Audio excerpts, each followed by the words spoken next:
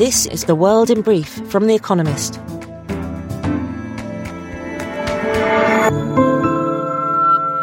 Our top stories. The White House said that Joe Biden will speak with Xi Jinping, his Chinese counterpart, on Thursday to discuss Taiwan, the war in Ukraine, and economic competition between the two countries. China has recently warned that it would take strong and resolute measures should Nancy Pelosi, the Speaker of America's House of Representatives, visit Taiwan. Her staff had suggested she might stop there during a trip to Asia in early August. Ukraine attacked the Russian-occupied city of Kherson in southern Ukraine as part of a renewed offensive to retake the city, which fell to Russia in March. Using American-supplied rockets, known as HIMARS, Ukraine heavily shelled a bridge used by Russians as a key supply route. In response, Russian authorities said the bridge had been closed to civilians but remained standing. Voters in Tunisia affirmed a new constitution for their country that would roll back many of the reforms that once made it look like the Arab Spring's sole survivor. Some 95% of voters opted for the new constitution, but less than one-third of eligible voters turned out. The opposition, which boycotted the poll, said the results were not credible. Kais Saied, the president, had pressed for the referendum to transform the young democracy into another strongman system. Credit Suisse reported a 1.6 billion Swiss francs quarterly loss. That's equivalent to $1.7 billion, worse than analysts had predicted, and confirmed the appointment of its third chief executive in 3 years. The Swiss bank hopes that Ulrich Körner will finally turn around its fortunes, following years of scandal and poor results. Mr. Körner will undertake a comprehensive strategic review, as indeed did his predecessor last year. Japan's armed forces will participate for the first time in joint military exercises with America, Australia, and Indonesia.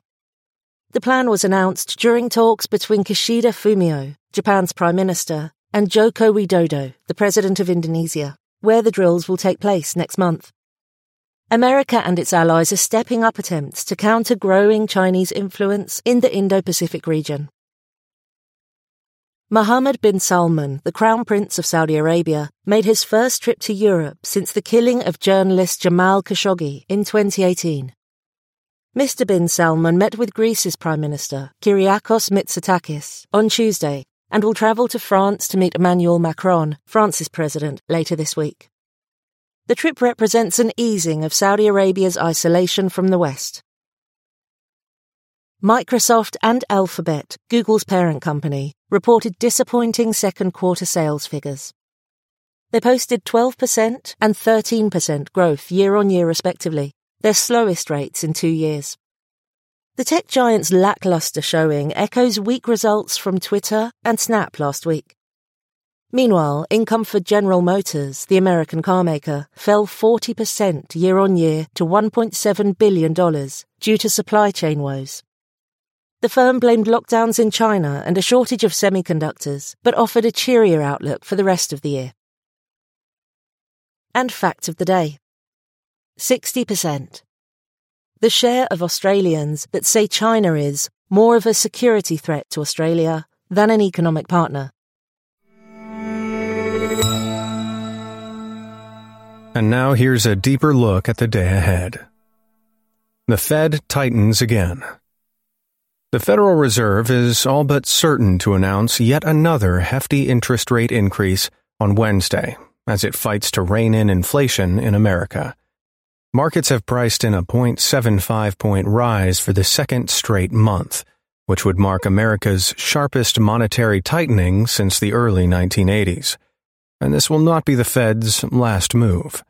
Most investors expect it to lift short-term rates by another full percentage point before the end of the year.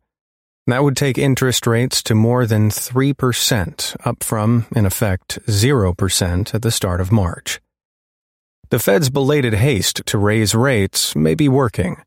Inflation expectations, measured by consumer surveys and bond pricing, have softened slightly. But higher rates are also starting to hit the economy. Construction of new houses has slowed sharply, while applications for unemployment insurance have inched up. Taming inflation without undermining growth is a tall order.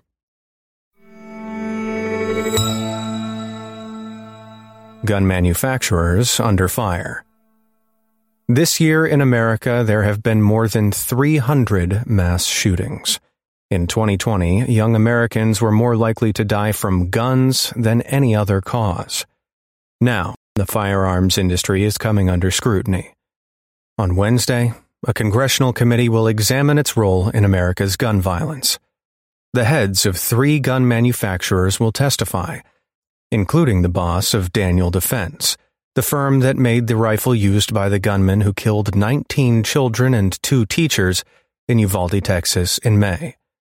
On July 15th, Everytown for Gun Safety, a gun control lobby group, filed a complaint with regulators that accused Daniel Defense of violating the law by marketing its products to at-risk teens and young men.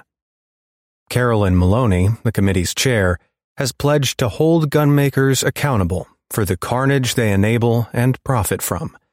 She can point to moving testimony from another hearing when Mia Sarillo, an 11-year-old survivor of the Uvalde shootings, described how she covered herself in the blood of a slain classmate and played dead to save herself.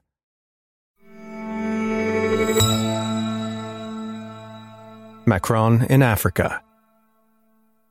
Emmanuel Macron's 3-country African tour this week marks his first trip outside Europe since his re-election as France's president in April. Having visited Cameroon, on Wednesday Mr. Macron travels to Benin and then to Guinea-Bissau. The trip is designed to reinforce the renewal of French ties to Africa and to discuss food security and counterterrorism in the region.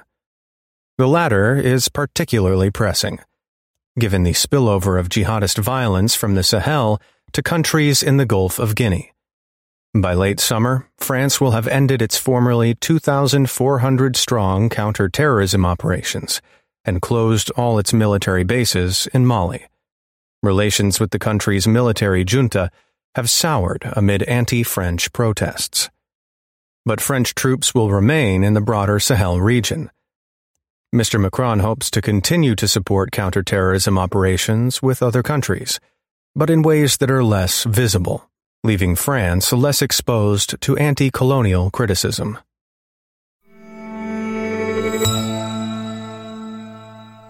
The sputtering recovery of India's car sector. On Wednesday, Maruti Suzuki and Tata Motors, India's 2 biggest automobile companies, announced earnings for the quarter ending in June. Their performance will reveal much about the country's broader economic performance. According to an industry body, the car sector accounts for roughly 7% of India's GDP and nearly half of its manufacturing output. Directly and indirectly, it employs around 37 million people, roughly the population of Poland, and car sales are a strong indicator of consumer demand. Profits at Maruti Suzuki, the market leader in passenger vehicles, are expected to soar, but only when compared with last year's COVID-induced slump. Tata Motors, meanwhile, is expected to post a loss because of rising costs and an industry-wide semiconductor shortage. Overall, though, car sales in India have grown beyond pre-pandemic levels, thanks in part to a boom in high-end SUVs. But the sales of motorbikes and other two-wheelers, the vehicle of choice for poorer Indians, have yet to bounce back.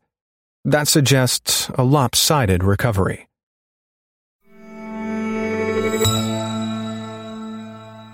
California is burning again. The mercifully slow start to California's wildfire season was shattered on Friday, when the so-called Oak Fire set Mariposa County near Yosemite National Park ablaze. By Tuesday morning, the conflagration spanned over 18,000 acres, about 7,300 hectares, and was 26% contained. It is much smaller than the Dixie Fire, which scorched nearly 1 million acres last year, but is nonetheless California's largest fire this year. California's wildfires matter beyond the areas they blacken. Flames threaten ancient sequoia trees, which are among the world's most effective at carbon sequestration. America's National Park Service estimates that wildfires have killed 13 to 19% of the world's large sequoias in the past 2 years. President Joe Biden's Build Back Better bill, which was dealt a fatal blow last week, has devoted $27 billion to the restoration of forests. Sequoias may be soldiers in the war against climate change, but with legislation stalled in Congress, they are left to fight without reinforcements.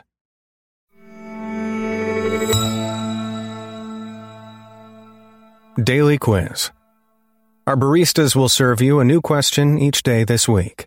On Friday, your challenge is to give us all 5 answers and, as important, tell us the connecting theme.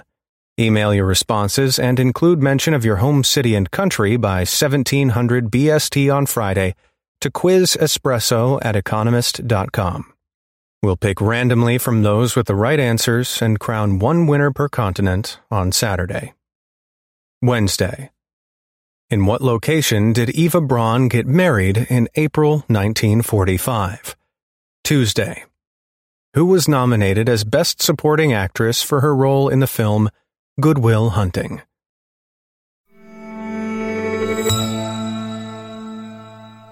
Finally, here's the quote of the day from Bob Hope, who died on this day in 2003.